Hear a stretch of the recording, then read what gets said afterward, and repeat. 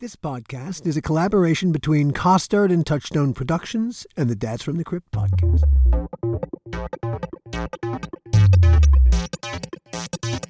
Hello, everybody. My name is Alan Katz. And I'm Gil Adler. And we'd like to welcome you to another episode of the How Not to Make a Movie podcast. Today's episode is called Dirty Laundry. You know, if you really want to know what's happening on a film or TV set, the last people you should come talking to is Gil or me. We know fuck all about what is happening on a movie or TV set at any particular time. The people you really want to talk to are the pretties. Hair and makeup and wardrobe. Today's guest was one of our wardrobe people on Tales from the Crypt. Randall Thropp has a whole history unto himself. Right now, he works for Paramount. Paramount. He's been in charge of their incredible wardrobe collection for 20 years. It is a dream job for someone like Randall, who's a movie lover, and is also he's great at wardrobe. And just think, a lot of it just started because working on Tales from the Crypt with us. Oh, gosh, yes. Oh. And even before. I think, Alan, you knew him way before. We are going to talk about our history, because I've known Randall 40 years. God, I'm 63, 40 years. That's shocking. That's shocking. Hey, without any further ado. That's how you make an entrance. That's how you make an entrance. So, we were just saying that actually you and I have known each other. All right, it's got to be 1979. Yeah. 1979. Boy, I don't think I have enough fingers and toes.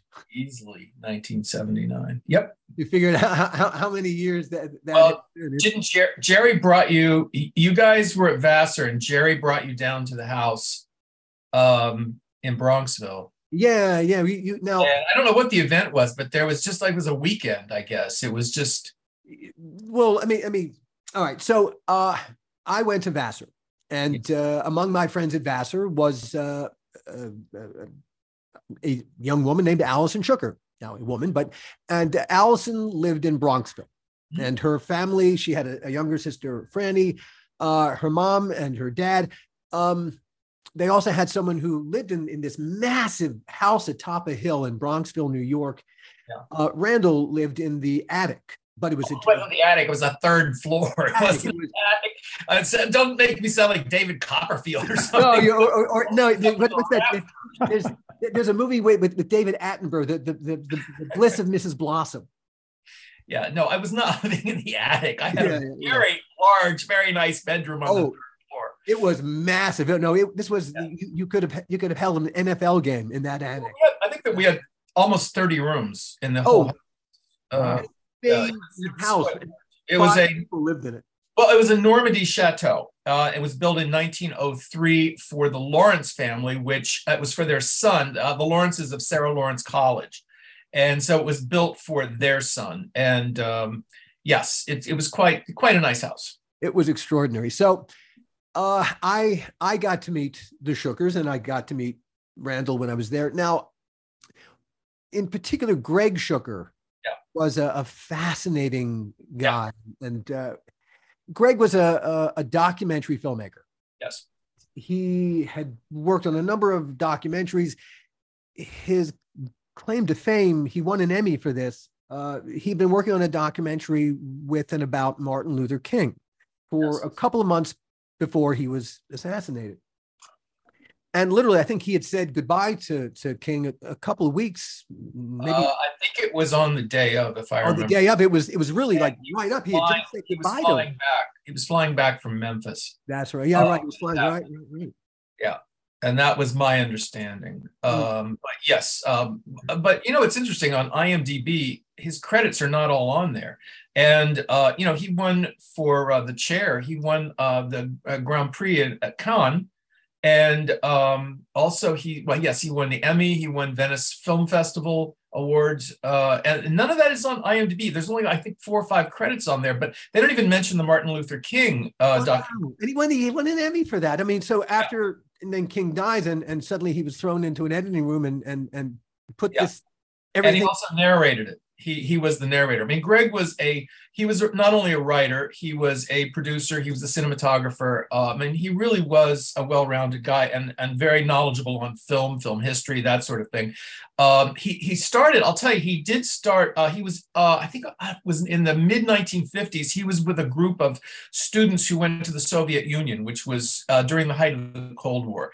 And he photographed a lot of stuff in the Soviet Union, and then Life magazine picked that up, and he was hired not long after that at Life as a correspondent.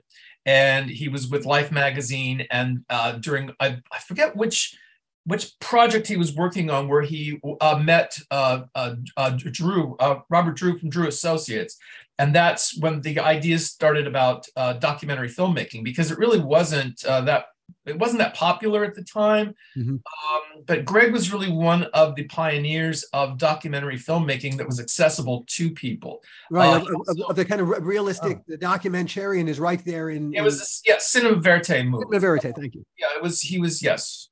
Mm-hmm. Yeah, he was really one of the creators of cinema verite. Yes, he really was, and he traveled, all over the world, and but he was a great writer too. But my takeaway, Greg and I were very close. I mean, he was like a second dad, and he never really stopped working, even though he wasn't working. He was always reading. He was a voracious reader, and he read books, and he was always trying to figure out what could be sold or purchased and turned into a script, a screenplay, da da da da. I mean, he was always on the hustle like that. And I remember that about him. He was trying to make it happen. Yes, he was determined that it was going to happen again, and it never quite did. Yeah. Because as documentary filmmaking, I mean, it's too bad that he didn't live to see what documentary filmmaking has become, because now it is quite popular, and you have so many outlets. I mean, with all the streaming services, and it's just tragic that he didn't get to fulfill what he really loved to do. If he had existed in the time of Netflix, he'd be doing. Yeah. Oh my God, he'd be a star. Yeah. Very talented, very, very talented. And what happened to him?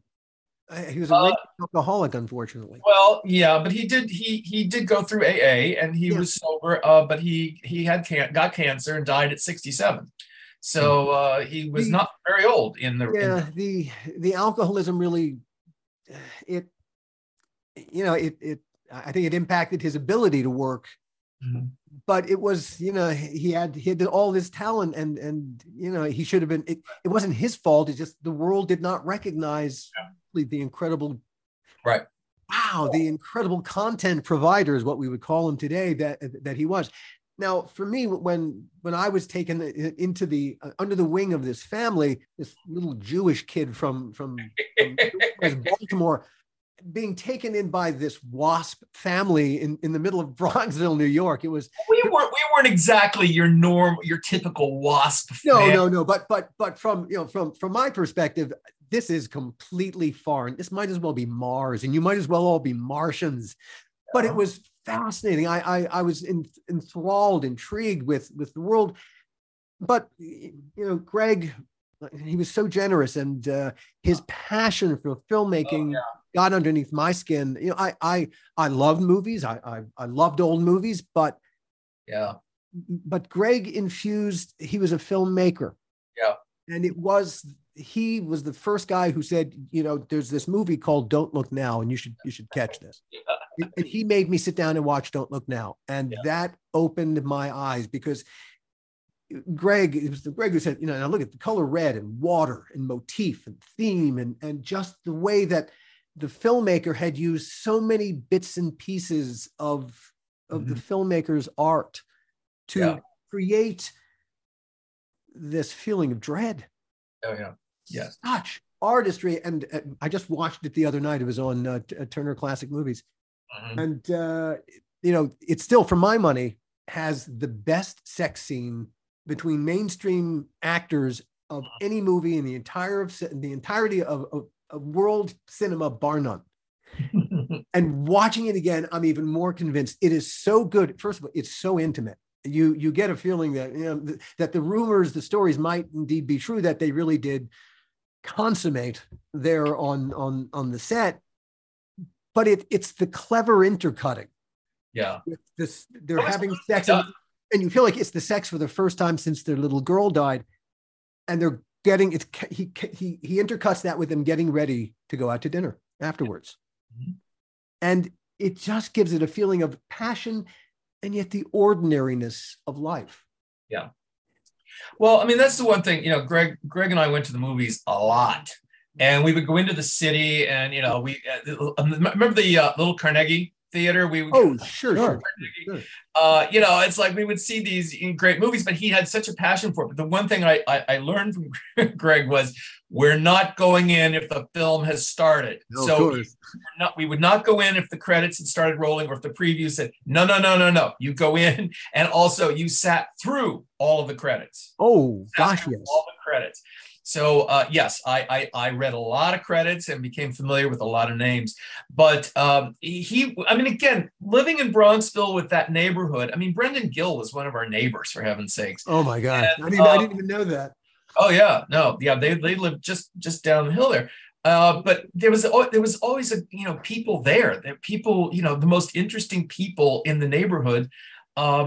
It was really, it's hard to describe it. As a kid, I'd come in from Ohio. I'm like, whoa, this is something different. But like you, it's like, but it wasn't your typical, we weren't sitting around eating white bread and mayonnaise all day. Come on. No, absolutely true. Now, some of the best of all the times, they had a sun porch. And again, this was a house on a hill, and the sun porch had a lovely view of the whole neighborhood. And we'd have dinner out on the sun porch. And the conversation, Greg was still drinking then, and the wine was always remarkable. Almaden jug wine. It's amazing, because I'm a kid from Yonkers, which is the next town over. And I knew nothing about Sarah Lawrence or Sarah Lawrence College or the Lawrences until I started looking for colleges. I grew up in Yonkers my entire life and knew nothing about this. There might as well have been a wall at the border. Yeah. So the main building at Sarah Lawrence is Westlands, Westlands was the name of the estate that the Lawrences had. And so when they built the house on Sunset that I was living in, that was built for Arthur Lawrence, and it was on the hilltop. And from my bedroom windows, you could see Westlands on a like a winter day when the trees weren't out. That was the idea, was that you could see their houses from different points of view. So yeah, that was it. Yeah. So anyway, I wanted to have a brief conversation about Greg, because he was really, he deserves to be remembered more than he is. Really talented man. Yeah. So he was a great influence. So Randall and I have known each other forever.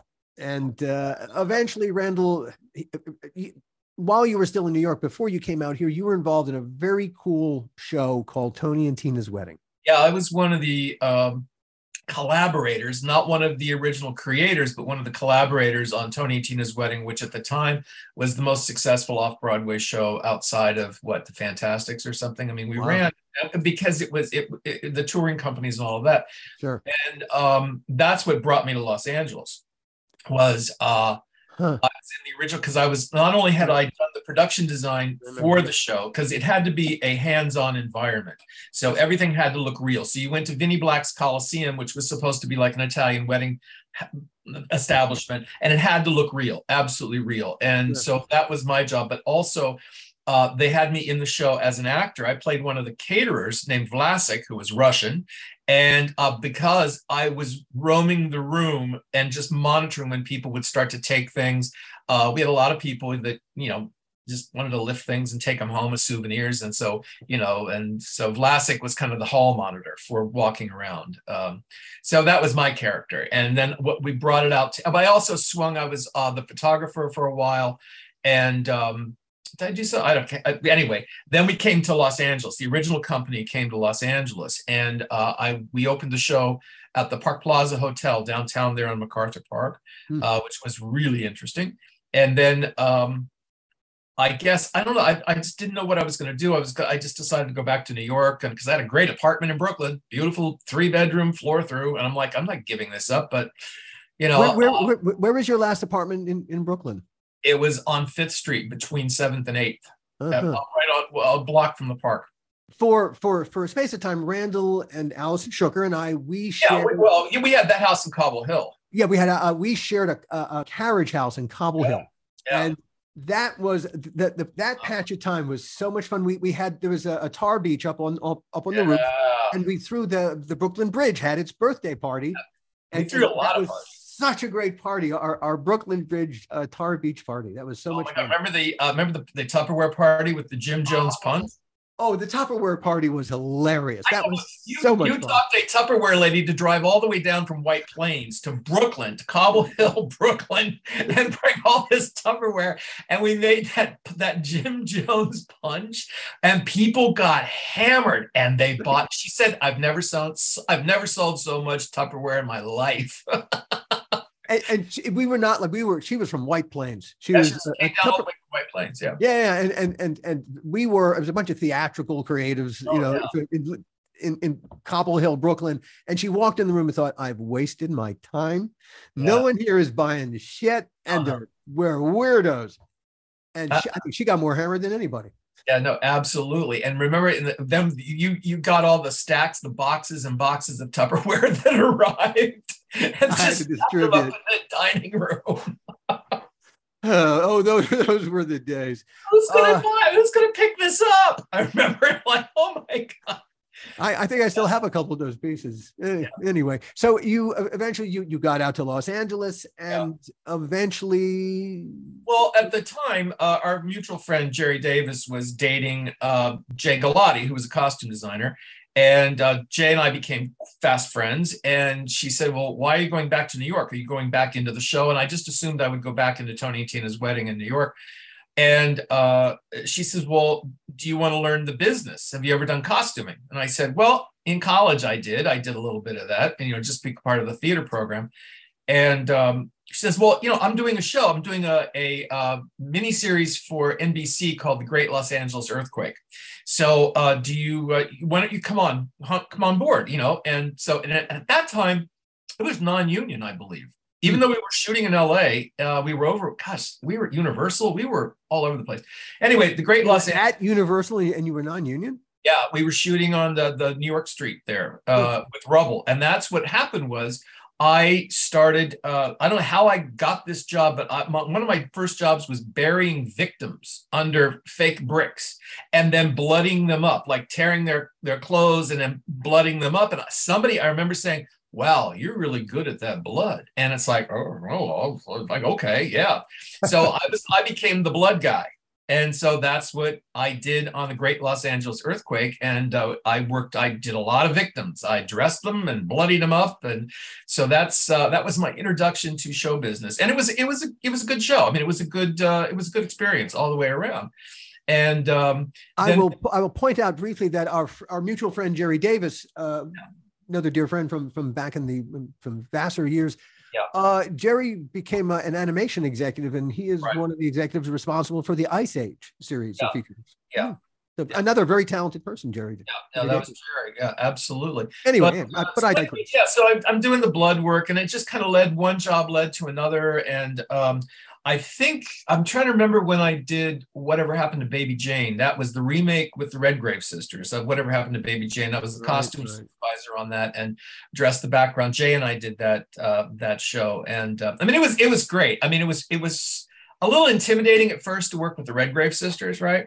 Yeah. But you talk about things that happen in movies, and communication is very, very important. Let me tell you something. But we shot in a big house in Hancock Park, which was, I think, just like a block away from the original Baby Jane house.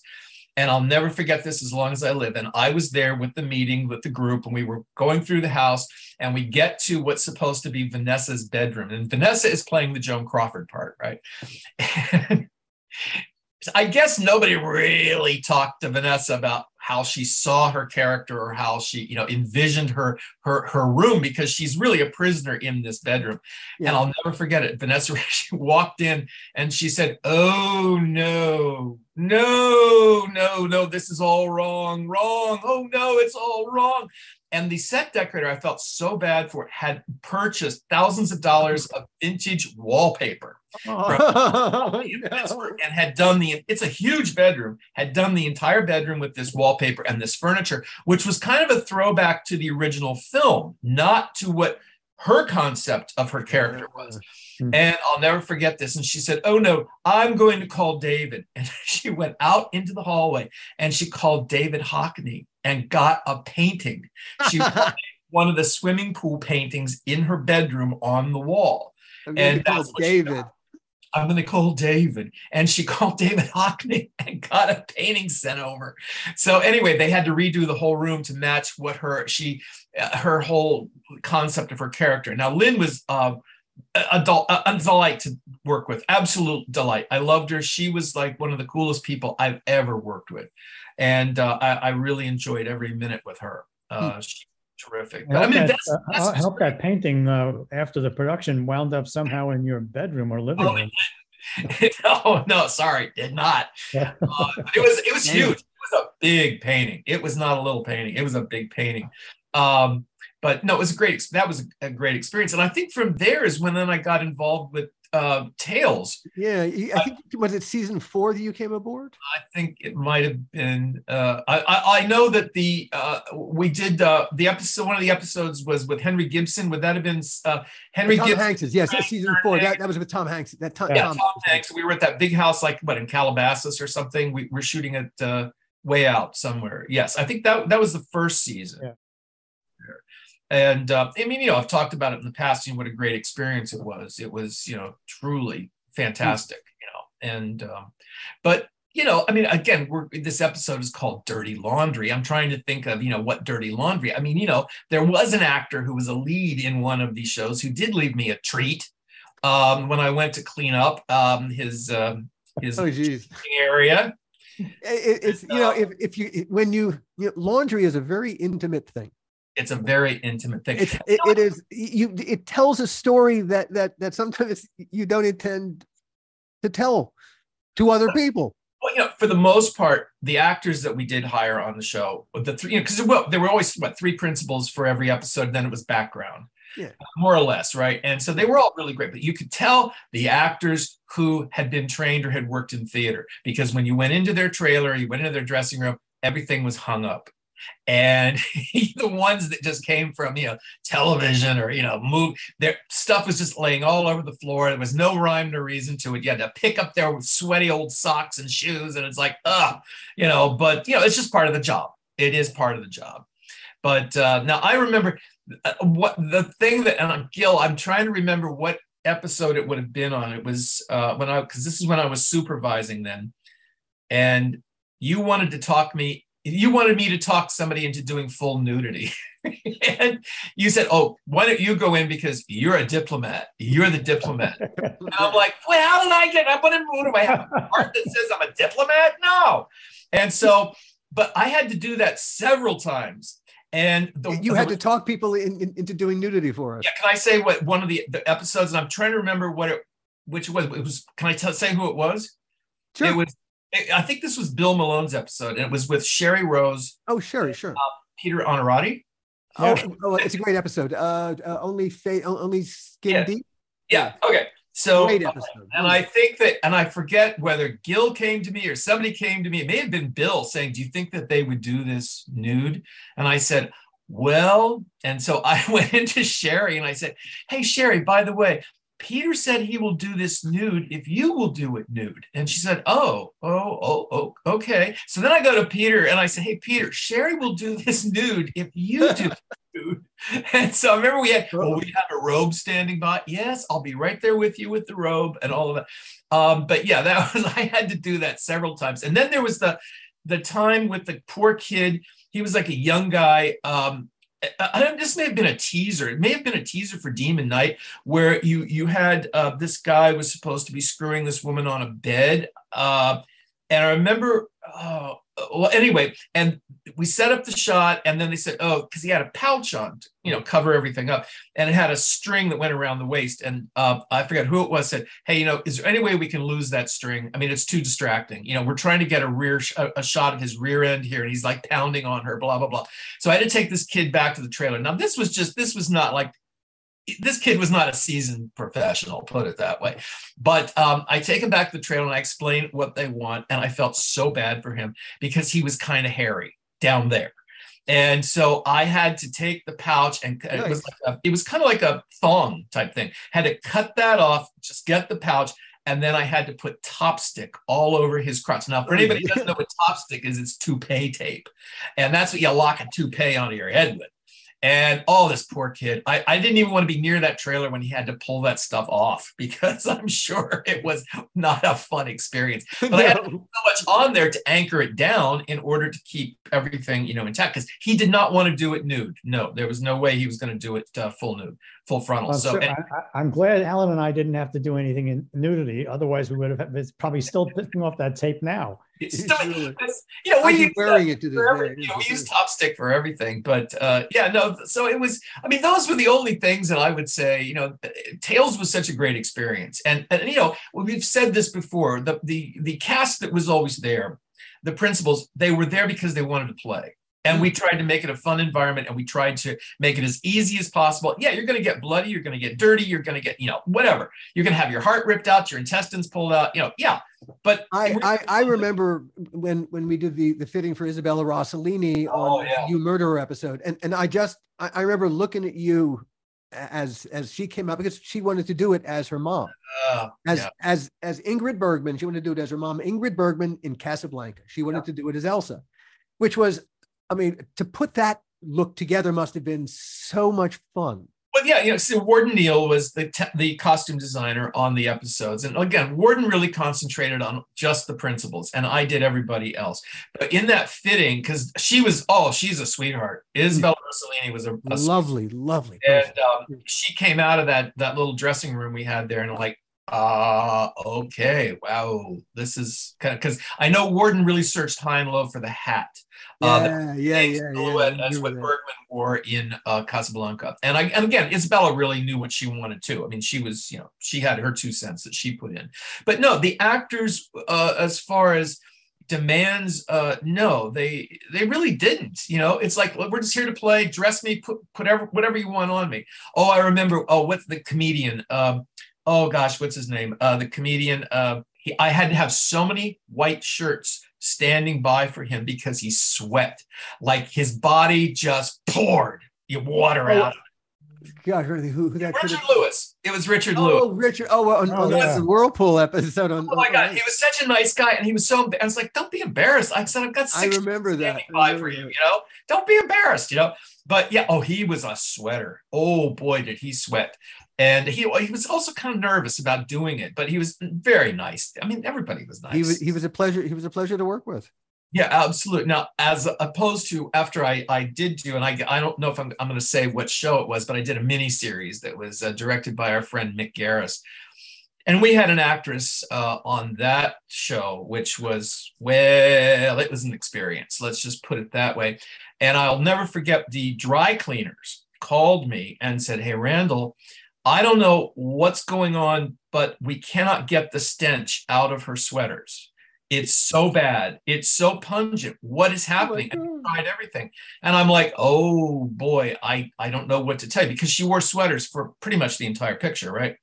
And so I called my good friend Wendy, who had worked with her on a previous film. And I said, oh my God, can you help me out here? Did you have this problem? Oh, yes. Oh, yeah. Here's what you do. You go to the liquor store, you buy the cheapest bottle of vodka you can find, put it in a spray bottle, and spray it down, which is what we did. And I mean, what does that tell you about vodka? Wow, this is incredible. It took the smell out, and it was in the way the dads from the crypt do they review crypt episodes and give parenting advice. Now we give a home a wardrobe. Cheapest bottle of vodka, spray bottle. That's all you have to do. Homeopathic ways to avoid disaster. Wow. Never mind club soda, vodka. Yeah, but that's the thing. It just when I got to thinking about what I was going to say or what I'm going to talk about, and again, at Tales, we really had great experience with the actors. But on the other projects that I worked on, there was always one person. There was always one person who. Well, no. Before we get there, did you do Perversions? No, I did Weird Tales. Okay, so all right, so you did Weird World. Weird World or Weird Tales. Yeah, Weird World. That's what you meant. Okay, so you did that, but and then afterwards, and then you were with the group when they went to Las Vegas and did the Strip. Oh, there was a TV show called The Strip that some guy named Gil Adler was on, and FA brought me in. And, yeah. And who was one of your lead actresses on that show? Stacey Dash. Stacey Dash. See, you've forgotten her already. Do you remember what? Oh my gosh, I've never worked with an actress who walked into the trailer and hated everything immediately and just refused to wear anything. I've never had an actress piss off wardrobe, makeup, hair, set decorator, prop master. It was such a bad attitude. Do you remember that, Gil? I actually don't. I don't remember her at all. Oh my God, that's so funny. I was sure. Oh my God. Well, if this is she sounded like another Dennis Miller. Yeah, very close. Very, very, very close. Actually, maybe a little nastier, really, and truthfully. She really had quite the attitude, and we were all like, wait a minute, we've all been getting along and having a good time here, and then you're introduced as one of the lead characters, and you refuse to wear the stuff that was bought for you. And we're not it wasn't a high budget TV show at all, not at all. And so we were trying to make do, and it's like, little things like shoes. I won't wear those shoes. No, I'm not. Stacey, nobody's going to see your feet. It's television. They're going to shoot you from here up. It's like, no, don't worry about. Oh no, she wouldn't do. Oh, it was awful. And that's when I believe that's when Warden quit. And then he said he wasn't going to put up with that kind of stuff. And then we brought Julie Carnahan in to continue on the show, which Julie and I then because we'd worked together before and got along great. And but yes, and mercifully, remember the show got canceled after 9 episodes. Yeah. That was an experience. I had never really run into anybody that difficult. The only person I remember from that show is the God, what's his name? He's no longer with us. Italian. Joe Vitarelli? Yeah, Joe Vitarelli. Joe Vitarelli, yeah. Joe was great. Oh, he was a hoot. That guy. I mean, he was. What you see is what you got. Oh yeah. He was not. That's him. And he was, and he actually was very nice to work with. It's like, okay, Joe, just do your thing. And also, do you remember we had Alexis Arquette on the show? Yeah. Had Alexis Arquette on the show, and that was the first time I think a trans person was in a lead part. Yeah. If I remember right. Yeah, I think so. Well, yeah. Really, just a real quick story about Joe is one day he comes into my office and he sits down and he goes, "So we have to talk." And I'm like, "Oh God, what happened? What?" He goes, "So I know you made this deal that we're all staying at Caesars. I don't want to stay at Caesars. I don't stay in Caesars. I stay down the block at, I forgot what it was called, Circus or something like that." Oh, Circus. which was totally a mob place from, in the 50s and 60s. So I go, "But Joe, it's brand new. This is a brand new facility. And we made," and he comes over to the desk. He gets up and comes over to the desk, leans over and he goes, "Gil, I'm not sure you understand what I'm saying to you. My friends are over there. And in fact, my friends want you and your wife to come over for a nice steak dinner. But I need to stay there. So you need to call them and just make arrangements for me to stay there. Do you understand what I'm saying to you?" And then all of a sudden, the light bulb went off and I went, oh, okay, yeah. Is there a waste management company you'd like us to use too? Right. So I make the deal, right? Joe moves into the other place, calls me up one day and he goes, "So the guys want to have you over and your wife for dinner." And I go, "Well, I'm really busy. We're working along." He goes, No. We're doing this on the weekend, whenever you can make it. So I go, "Oh, okay." So my wife and I go over there for dinner. And it was like out of the Casino, the movie. Yep. It's a round table. It's all wood, old wood. And Jeannie and I are sitting at the table with Joe. And is it a checkered tablecloth at least? Oh, yeah. And with 4 or 5 guys. And I'm sitting there, and as I'm looking around the table, I'm thinking, I'm in a movie about the mafia. One looks more like a mafia killer than the other one. I'm thinking, am I going to make it out of here with just a steak, or is the steak knife going to be in me? And it was so much. We had such a great time with them. And then we left, and they were always inviting us over. And I was always saying, no, I can't do it. But we had such a great time. We'll have to do it again. But we never did. But Joe turned out to be the best. Oh yeah, no, he was great. But I think it was the Stardust, because I do remember him. Stardust, yes. I think it was that's what it was. But I think it was the Stardust. It definitely was the Stardust. As you said, it just came in. Yeah. I'll never forget walking into that lobby and seeing these guys sort of in a circular, all lined up in a circle, sort of to say hello in a semicircle, as Jeannie and I came in with Joe. And as I just kept thinking to myself, I'm either in a movie or Joe has arranged for me to die tonight. Or maybe both. That's hilarious. Yeah, no, he was great. He was a real character. He was great. So anyway. These days, Randall, you work for Paramount. You have really your dream job? Yeah. Well, I've been at Paramount now 20 years. I've been at Paramount. And just explain to the folks what you do over at Paramount. Well, I was brought in to the costume department as a like a day check type person, and then that segued into, oh no, we want you full time, and then they let some of the people go that I was working with. Said, no, we want you to take over the rental floor. This all happened within about a year, and so I was running the rental floor, and then this is 20 years ago, so we're talking around the turn of the millennium. Yeah. This was, I think I started there in 2002. Yeah, it was 2002 is when I started there. And so, it just segued. And as I would be restocking costumes or writing things up, for orders for people, and I would find these historical costumes that some of them had names in them. Some of them I just recognized what they were.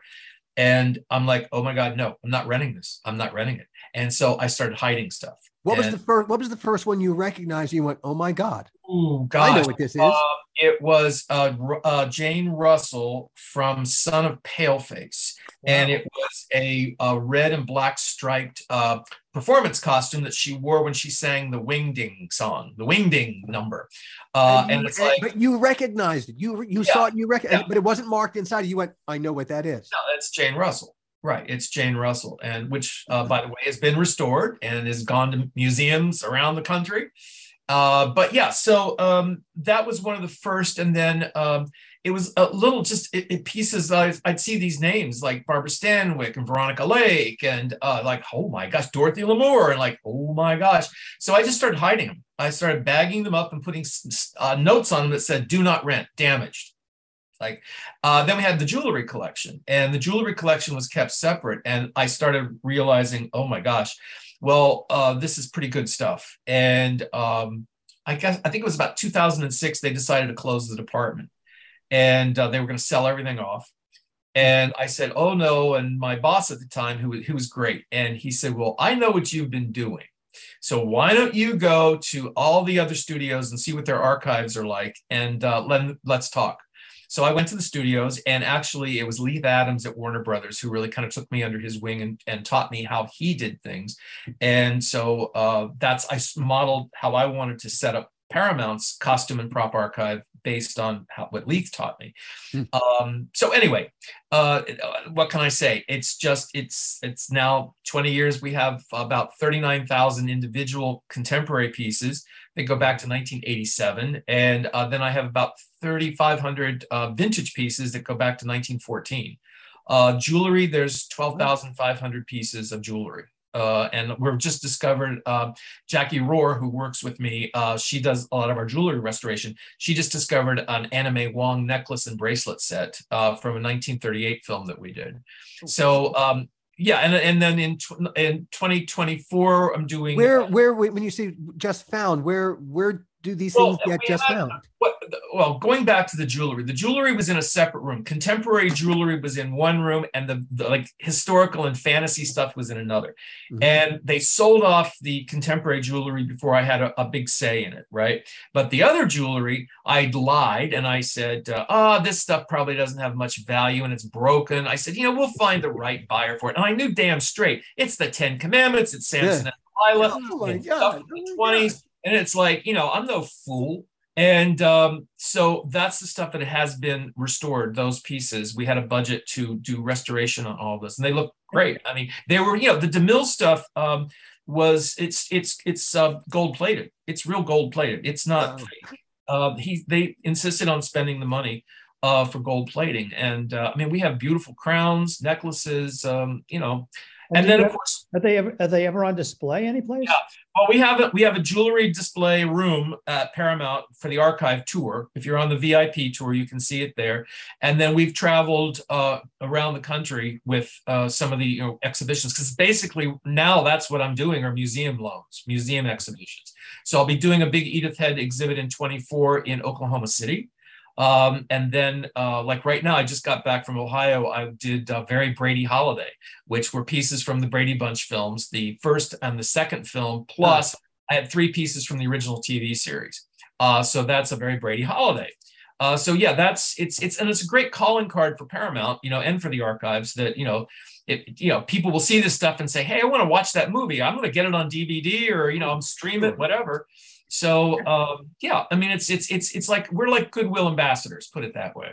Have you ever thought about writing an accompanying book about the history of some of these items?